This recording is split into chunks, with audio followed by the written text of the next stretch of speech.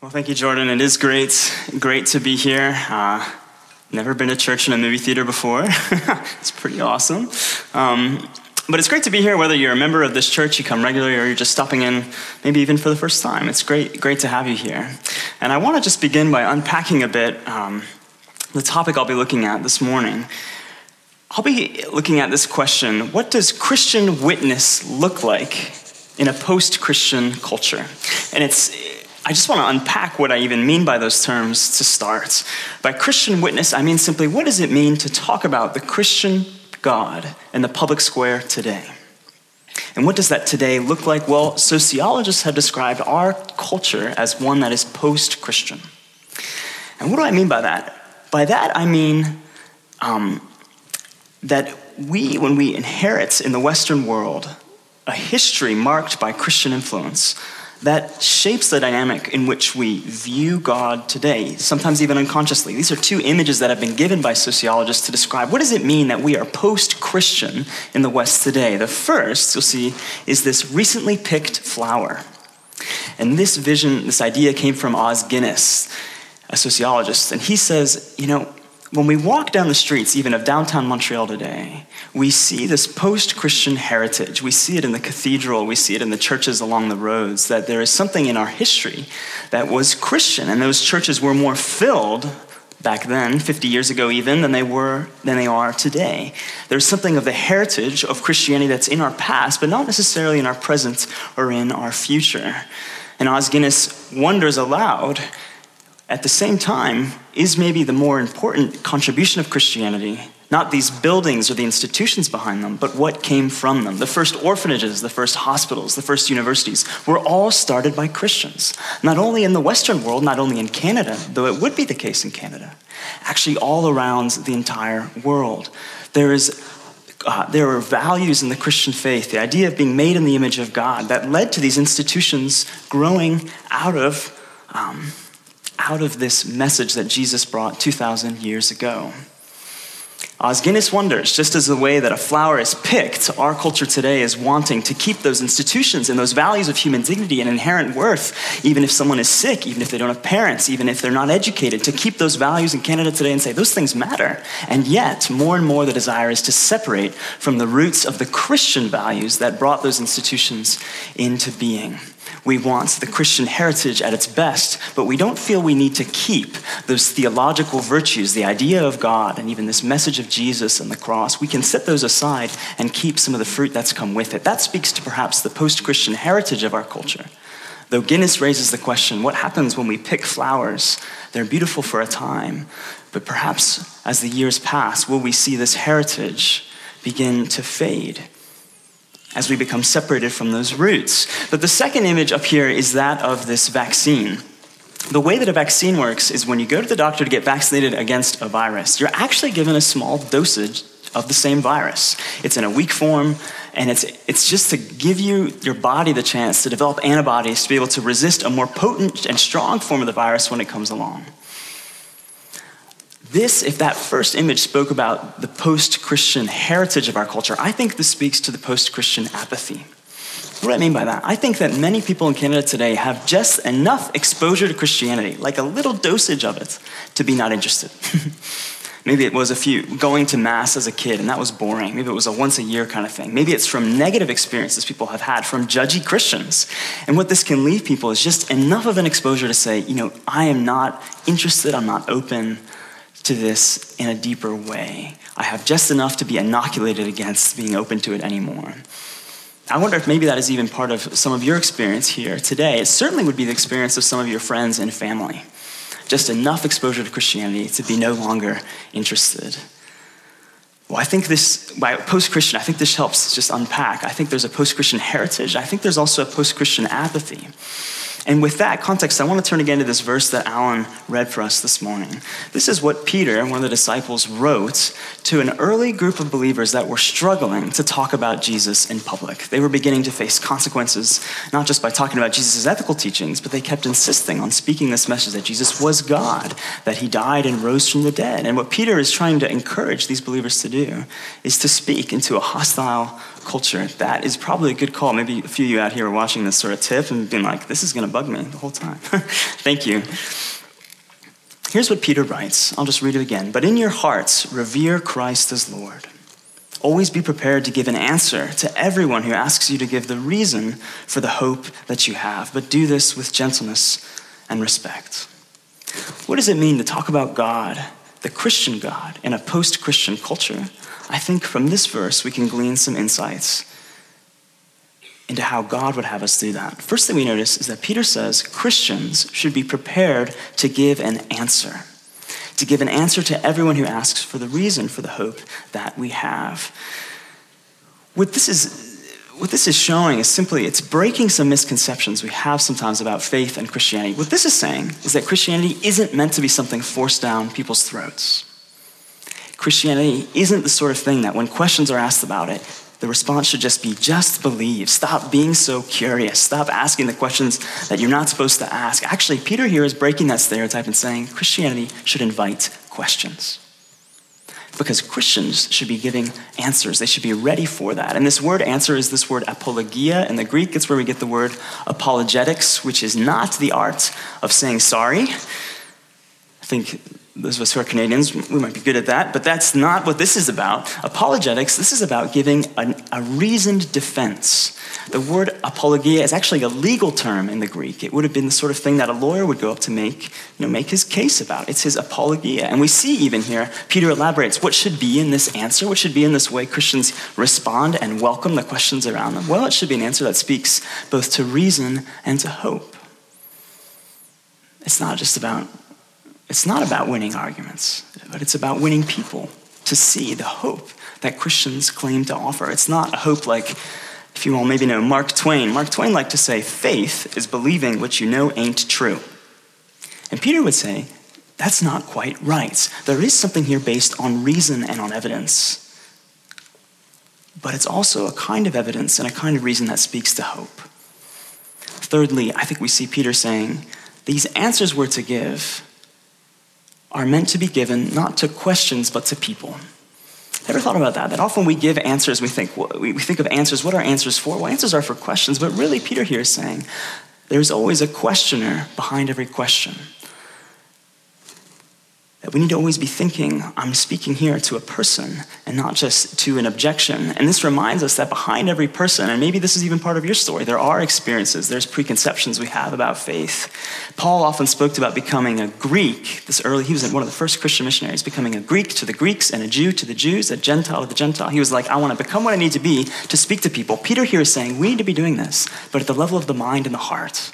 We need to be going into people's questions that come out of lived experiences they have and meeting them where they are and giving questions to people and not just giving answers to people and not just to questions. What does this look like in the post-Christian culture today? This is really the meat and the rest of our time I want to reflect on. This gives us some principles to think about, but what about in our culture? What does it mean for Montreal in the 21st century? I think the first question that is often raised because of this idea of being vaccinated is this idea of relevance. What does Christianity have to offer to me? It's something that works for you. I'm so glad you're a religious person. I can see it brings real meaning and hope in your life, but it's not my jam. And this reminds me a bit of how, when I was a little kid, every once in a while after church, we would go to this buffet. It was a great breakfast buffet. And when you're like 10, that's just amazing. So many options that are out there, And I just remember my favorite option at this buffet was the pastry table. Probably to the dismay of my parents. There were so many pastries. But let us imagine as a small 10-year-old kid, I went, to get my food, and I just was so enamored with this pastry tray that I just stayed there. And everyone who came in, I just was like, yeah, there's a lot here, but no. Pastry tray. This is what you really need. And then they were like, haha, cute 10-year-old kid. Yes, I'll have one. And they go to the other stuff, and I'm like, no. This is really where it's at. You shouldn't be taking anything else. Probably, if as a 10-year-old, that's kind of cute a little bit. Oh, cute little kid, and you wait for him to go sit down or look away, and then you actually go and get what you want. But what if a grown adult did that sort of thing? This is where you have to, I know there's all these options, but you have to eat here. I kind of feel when Christians insist on things like, even if you're not a spiritual religious person, you need to think about God, that it comes across in a similar way. It's like, here are all these other options of ways people find meaning in their life. People who are dedicated to their music, people who are musicians, people who they use their free time and they go rock climbing, or they go out and they go camping up north, or things like that. And it's just, isn't it just a little narrow-minded to say, like, this idea of spirituality, which I have come to like, and this idea of the God of the Bible, which I have come to enjoy, this needs to be your experience too. Doesn't that feel a little narrow-minded to force this spiritual experience or the spiritual side of your time that you need to give? It can feel a bit like a kid forcing you to eat pastries. Perhaps. It feels that way to me. What does that mean today, then, when we speak about Christianity and we invite people to think about God and the God of the Bible? There was an author named David Foster Wallace who wrote postmodern novels and fiction. And he was an agnostic, not a religious person by any means, and yet, of all things he chose to speak on, when he was giving this commencement address at a university in the States, he chose to speak on worship, which was interesting. Remember, he's not a religious person, not a Christian. But here's what he was saying to this graduating group of students. You get to consciously decide what has meaning and what doesn't. You get to decide what to worship. And then he says this: there is actually no such thing as atheism. There is no such thing as not worshiping. Everybody worships. The only choice we get is what to worship. It's provocative. He is not a religious believer, and yet what he's saying is that we have defined worship and religion too shallowly. Religion is something deeper than where you go on a weekend, or whether you go to a certain place, a certain building on the weekend. It's something deeper, and what Wallace would say is we all are doing this. It's part of what it means to be human. And then he lays out some of the issues with how this human wiring plays out in our lives. He says the compelling reason for maybe choosing some sort of God or spiritual type thing to worship is that pretty much anything else you worship will eat you alive. What do you mean? He says, if you worship money and things, if they are where you tap real meaning in life, then you will never have enough. You'll never feel you have enough. If you worship your body and beauty and sexual allure, you will always feel ugly. And when time and age start showing, you will die 1,000,000 deaths before they finally grieve you. Worship power, you will end up feeling weak and afraid, and you will need ever more power over others to numb you to your own fear. Worship your intellect, being seen as smart, you will end up feeling stupid, a fraud, always on the verge of being found out. But then he ends with these words: the insidious thing about these forms of worship is not that they're evil, it's that they're unconscious. They are the default settings.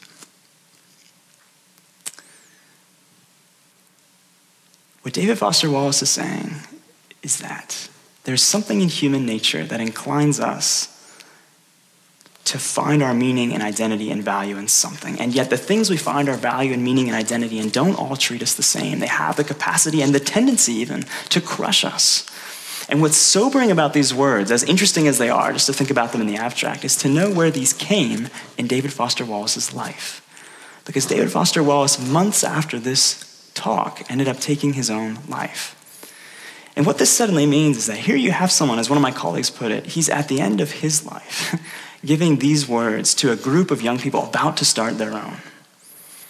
And what we begin to realize is that for Wallace, at least, these words are coming out of a lived experience of a pain that he has felt and a frustration with the way that the world seems to work that we can sense is something that's genuinely sincere. This isn't the kind of judgy message about going to church every Sunday. What Wallace is saying is there's something about human nature that inclines us to worship. And yet it seems that the way life works is that these things we worship turn around to crush us. I think in our post-Christian culture today, we have this attitude that religion and spirituality is just one of these options. But I think Wallace, and I would say Jesus, push us to raise the question of whether actually we're going too shallow, what our lives are dedicated to in a more holistic way, what we stay up late at night worrying about, the way we dedicate our free time, the way we answer the question, what do you do with your life? All may perhaps tend to reflect the kind of things we place our ultimate value in, things that Wallace, and I would say Jesus, would say aren't evil in themselves, and yet things that have this tendency to crush us. Jesus said, "Come to me, all who are weary and heavy laden, and I will give you rest."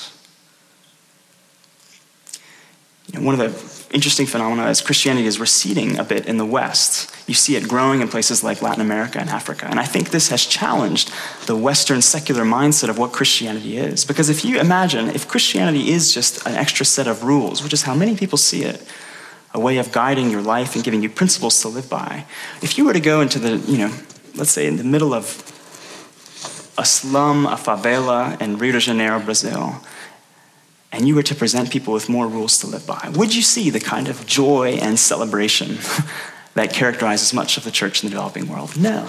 You're not going to have people raise their hands and celebrate having more rules in their life. It's puzzling, even for us in the West, to look on what's happening in the developing world. But I think at the very least, it must make us realize that faith must be something deeper than just a collection of rules or a way of spending time on Sundays. What I think Wallace and what Jesus are saying that is resonating more with the favelas in Rio than they are with the skyscrapers in Montreal is that there is something to life that involves being heavily laden. And what Jesus is claiming to offer, in the words reflected here in David Webster Wallace, is a relief for the kind of heaviness and ladenness we feel by the things we live by, the expectations we're always living up to have. Is Christianity irrelevant? I think Wallace would say worship is not. And the question is not whether we are worshiping, but whether what we are worshiping can bear the strength we're putting on it. But I want to turn now to the second objection, second of two. This is the second and last one, that I think is an objection or a question as we're wanting to hear the culture around us that's post-Christian and maybe wondering what the God of the Bible would offer them, would say to them. And that is this idea that often we feel Christianity is actually harmful, that there's something inherently in it that's not healthy for modern 21st century Canada today. And often behind this is the idea of judgment. It seems that the God of the Bible is one who judges. And if we even, often we think of God in the Old Testament and the New Testament getting less judgy. When you come to the Old Testament, God pretty vindictive and crushing people. And then I had a colleague who liked to say, it seems like the angels had a press conference with God and they were like, this judgy God just is not working as well. Let's try this. Let's try love and Jesus. And they were like, yeah, that's great. Let's go for that. And so then we go ahead in the New Testament and we think that this is this new kind of rebranded God 2.0 who's more tolerant and less judgy. And yet, if we look closely at the New Testament, we see that one, the judginess of God in the Old Testament is actually an attribute we see uncomfortably on the words of Jesus' own lips. Jesus speaks about things like this, a future judgment. I tell you, on the day of judgment, people will give account for every careless word they speak. We see Jesus laying out these high expectations for moral behavior. Whoever looks at someone lustfully has committed adultery in their heart. If you do not forgive others their trespasses, neither will your Father forgive yours. Jesus speaks about from within the human heart is where all of these evil things come. Out of the heart of man come evil thoughts, sexual immorality, theft, murder, adultery, coveting, wickedness, deceit, sensuality, evil, envy, slander, pride, foolishness. All of these evil things come from within, and they defile a person. And I think the question in our culture then is, if this is the God of the Bible, and this is a God who judges, why would that be something we want today? And I think behind this is this idea that true love is love in the absence of judgment. If you really loved me, you would accept me as I am. You would accept me without judgment. Isn't that what love is really about? And I think we have in our minds sometimes an image a bit like Santa Claus. If you're even a grown adult person and you're feeling down around Christmas time, you can go to the mall and Santa Claus will always be there for you. Santa will always be there for you. You maybe you'll get a few strange looks, but you can always sit on his lap and he will not judge you. I hope. Maybe. Probably not though. Santa Claus won't judge you. He'll accept you as you are. And I think in our culture, and this is a humorous example, but I think our culture would say, true love is love in the absence of judgment. So how then would this fit with the God of the Bible who's supposed to be loving, but then also who is judging? Why would a loving God judge me? And to think about this, I want to reflect on one of the most famous encounters Jesus ever had with anyone.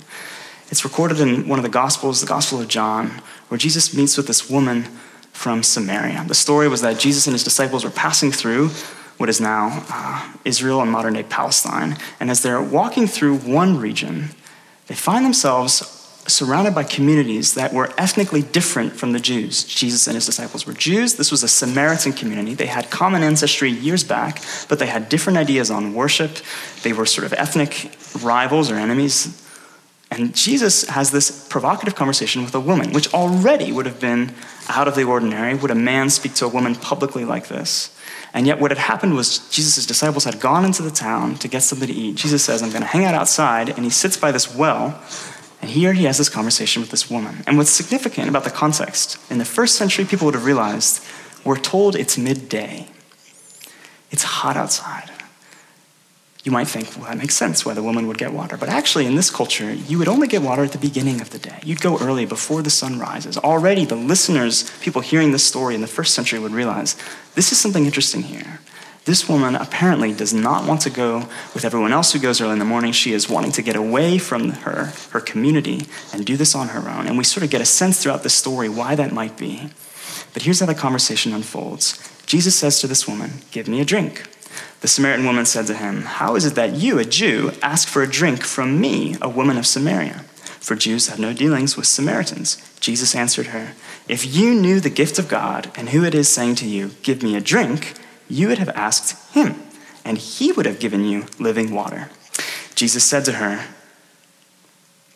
everyone who drinks of this water will be thirsty again. But whoever drinks of the water that I will give him will never be thirsty again. The water that I will give him will become in him a spring of water welling up to eternal life. The woman said to him, sir, give me this water so that I may not be thirsty or have to come here again to draw water. And here's where we realize that Jesus and this woman are talking about two different things. This woman is pointing out that Jesus, at one point, she says, you don't even have a bucket. How are you going to get this water? But Jesus here speaks about a water that will never leave her thirsty again. And yet here Jesus explains indirectly a bit where he's coming from, and you see how far on different pages they are. Jesus then changes the subject completely, it seems, and says, go and call your husband and come here.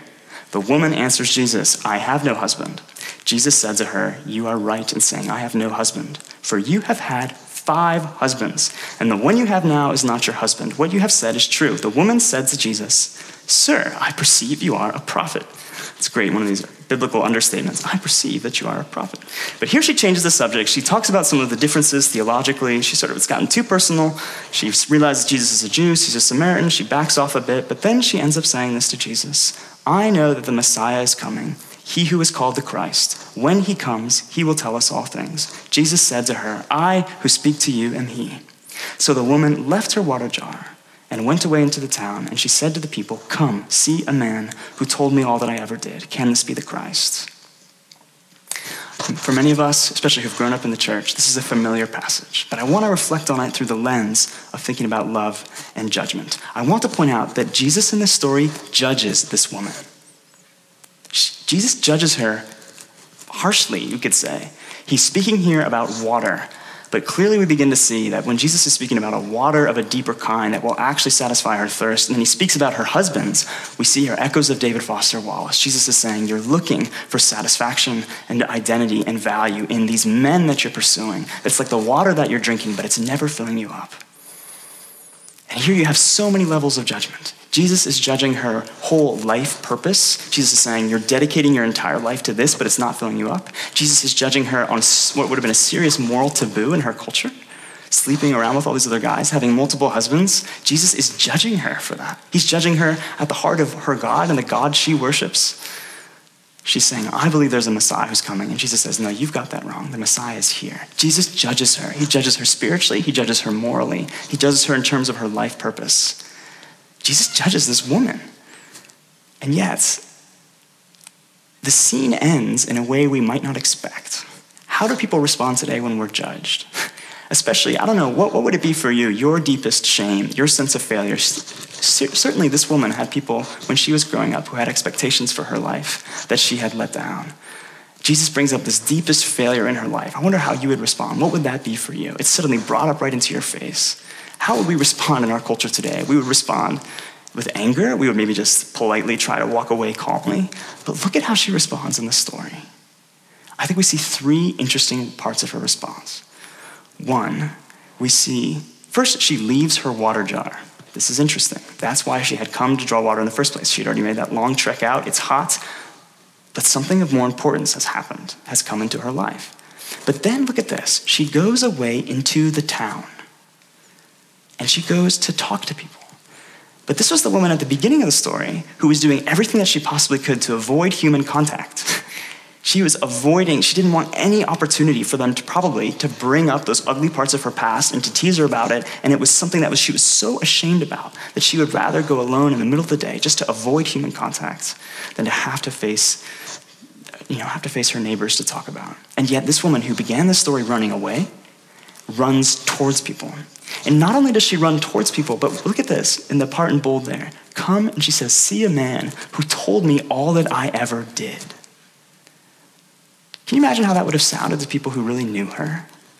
Oh, we know what you've done. All you've ever did? Yeah, we know about that.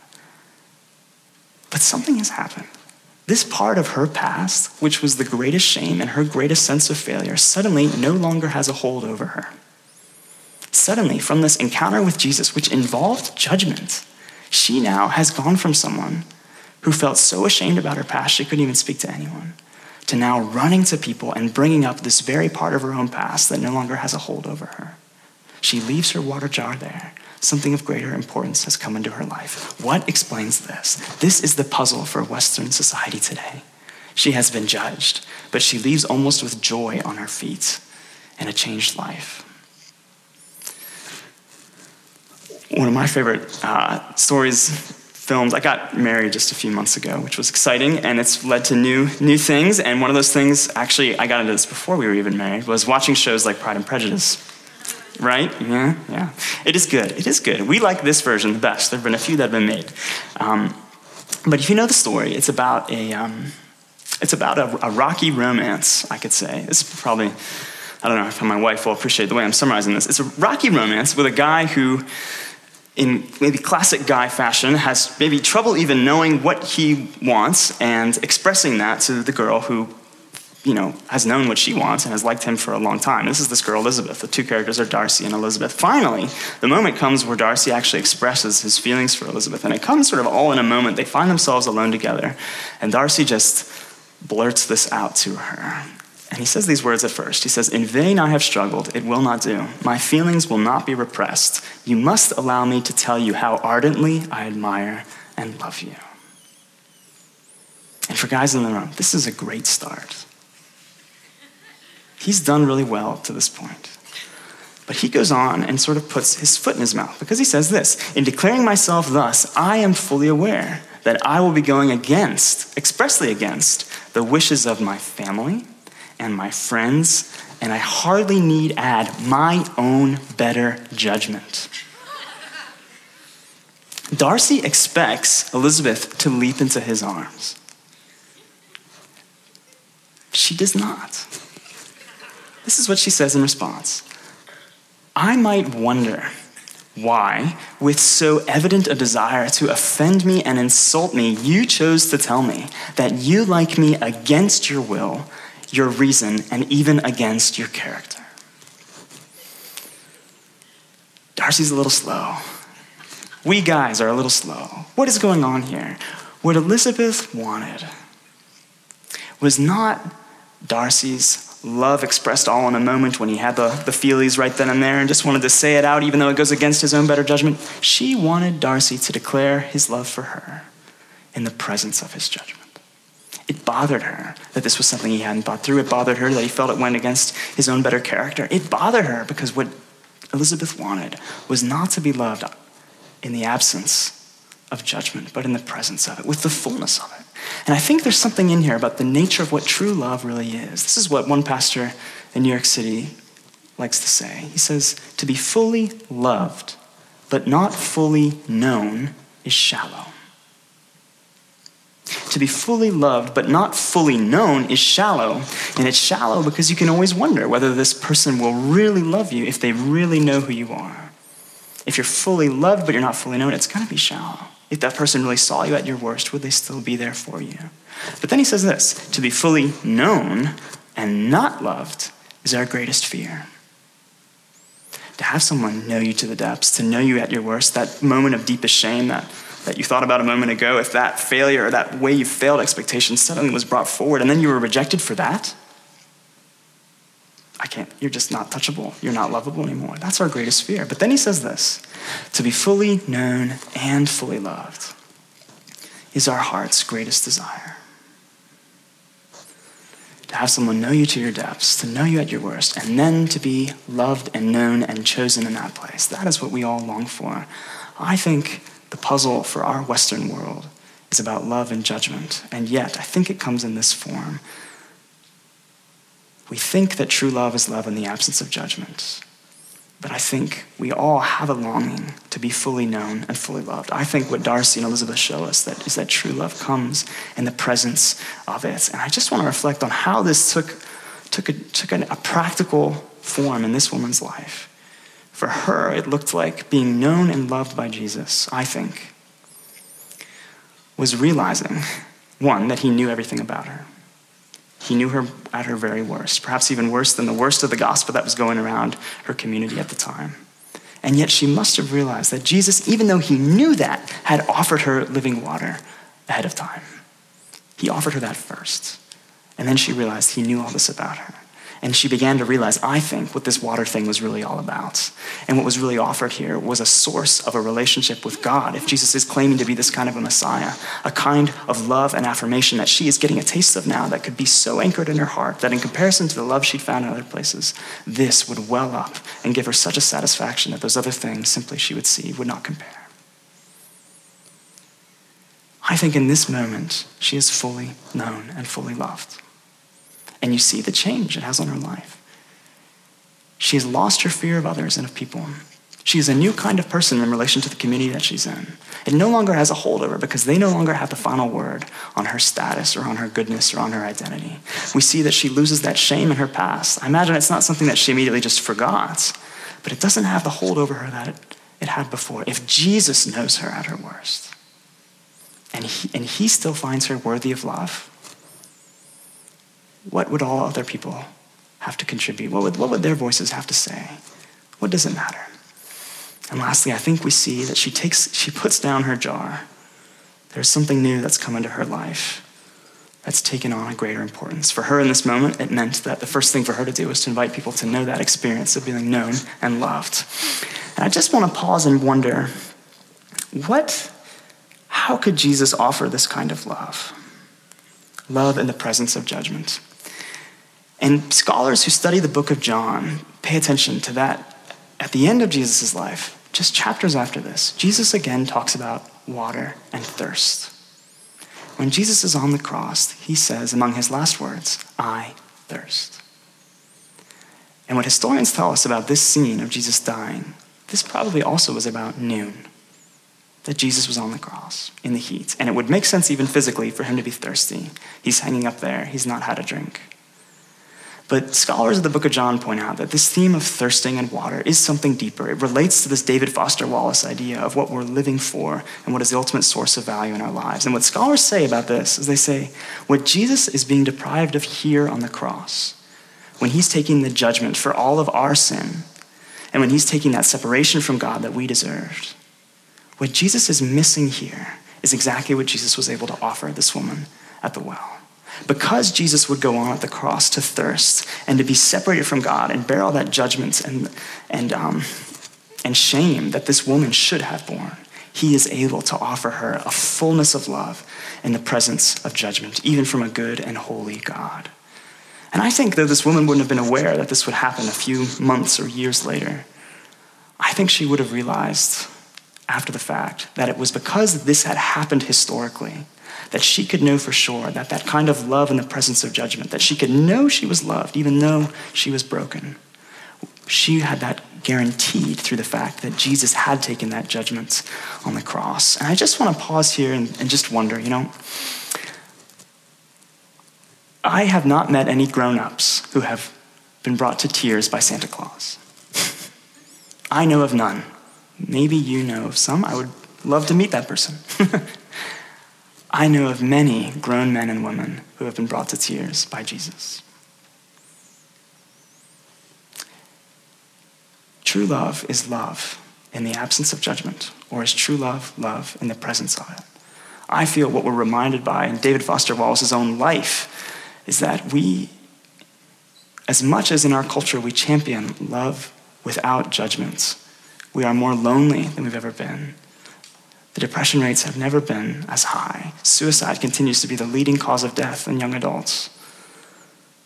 We find this eerie echo in the words of David Foster Wallace, where we all identify with, even though we're in this love without judgments, there is something lacking in it. And I think, just as we see with Santa Claus, it's not a love that can change your life. Santa Claus doesn't change many lives, but the love of Jesus does. There is something about going to God and knowing you're fully known and fully loved that has the power to become that source of welling up of sense of value and identity when we move into that relationship with God. It has the power to change our lives. And I just want to wonder, what does that even look like in this story, just as we close with this? I think this woman even gives us the simplest way, both of how people first come to have that experience with God and enter into that relationship with him, and for those of us who are Christians already, what the daily Christian life looks like. First, we see she acknowledges. There's no pushback when Jesus puts his finger on the things in her heart that are wrong. There's honesty. The first thing that God asks from us is honesty. The second thing we see, I think, is gratefulness. There's a faith and a trust that Jesus is able to deliver on what he's claiming to offer her, a living water. And even in his very posture towards her, this kind of possibility of being fully known and fully loved at the same time. I think the Christian posture is one of honesty. It's one of gratefulness. I think it is one also of resolve. This led to a change in her life. Something had to be left behind. She couldn't go after the same source of water that wasn't filling her up before. And I think that these three elements form the foundation of what does it mean to start a relationship with God, and what does it mean day in and day out to continue it. We see honesty, we see gratefulness, and we see resolve. And as we see in this passage here, we see, I think that is the foundation of the gentleness and respect. And that is the foundation, interestingly, of this very first sentence that Peter begins with. Before he has a word to say on how Christians are to use eloquent arguments to talk about God and invite people to see the reason and the hope, Peter has words to say about the state of our hearts. In your hearts, revere Christ as Lord. Peter doesn't talk about going to a weekly worship service. He doesn't talk about having your quiet time every morning, though those are outflows of the deeper thing. What is the deeper thing? Peter talks about the heart. What God cares about is our hearts. John Piper likes to say, what it means to be a Christian is not even that you've said a certain prayer. It's that God becomes your treasure. He becomes that source of water, that ultimate value. But how does that happen? I think it must come when we, by faith, believe that we are fully known and fully loved. But that starts with taking that step of honesty, gratefulness, and resolve with God. As Jordan mentioned, we're going to have a time of Q&A after the service. We're going to be just outside, and we'd love to chat with you either about even just these ideas about understanding our neighborhood and our culture, but also if this is something you feel, I think that God has something in this for me this morning. I would just encourage you, whether you speak to us or to people who brought you, or even just your friends here, if you go to this church, I would just say, I would not have you leave this place without sharing that with someone else and getting prayed for. We would love to pray for you if you wanted to even just come and chat or even ask questions. But let me just close now in a word of prayer. If you'd bow your heads with me.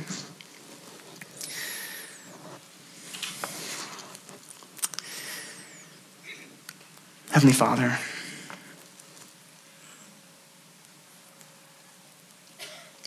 how frightening it is that you are a God of judgment. Lord, we realize how far we fall short. I realize how far I fall short. And yet what I see in this story, God, is that you, through the thirsting you did on the cross, are able to meet me and have me be fully known and fully loved. You are able to meet us and offer us living water because you thirsted, because you took that judgment for us. You're able to meet us with true love in the presence of judgment. And Lord, and we see in this story that love that you offered was able to change this woman's life. And Lord, that is what we ask for ourselves. We ask, Lord, to be freed from our need to continue to go to things that end up crushing us for worth and affirmation. Lord, we see this by faith, that you are able to do this. And Lord, I pray for those of us who are believers and those maybe who are wanting to know you more, would you help us move to this place of honesty towards you, about the real state of our hearts, but also one of gratefulness for what you've done and the assurance that we can have that we are fully known and fully loved by you. And lastly, we do pray, Lord, at the level of our hearts, would you give us resolve to live for you, not to earn that love you've given to us, but to respond to it with gratefulness and with gentleness and respect towards to those we want to share with you about. In your son's name I pray. Amen.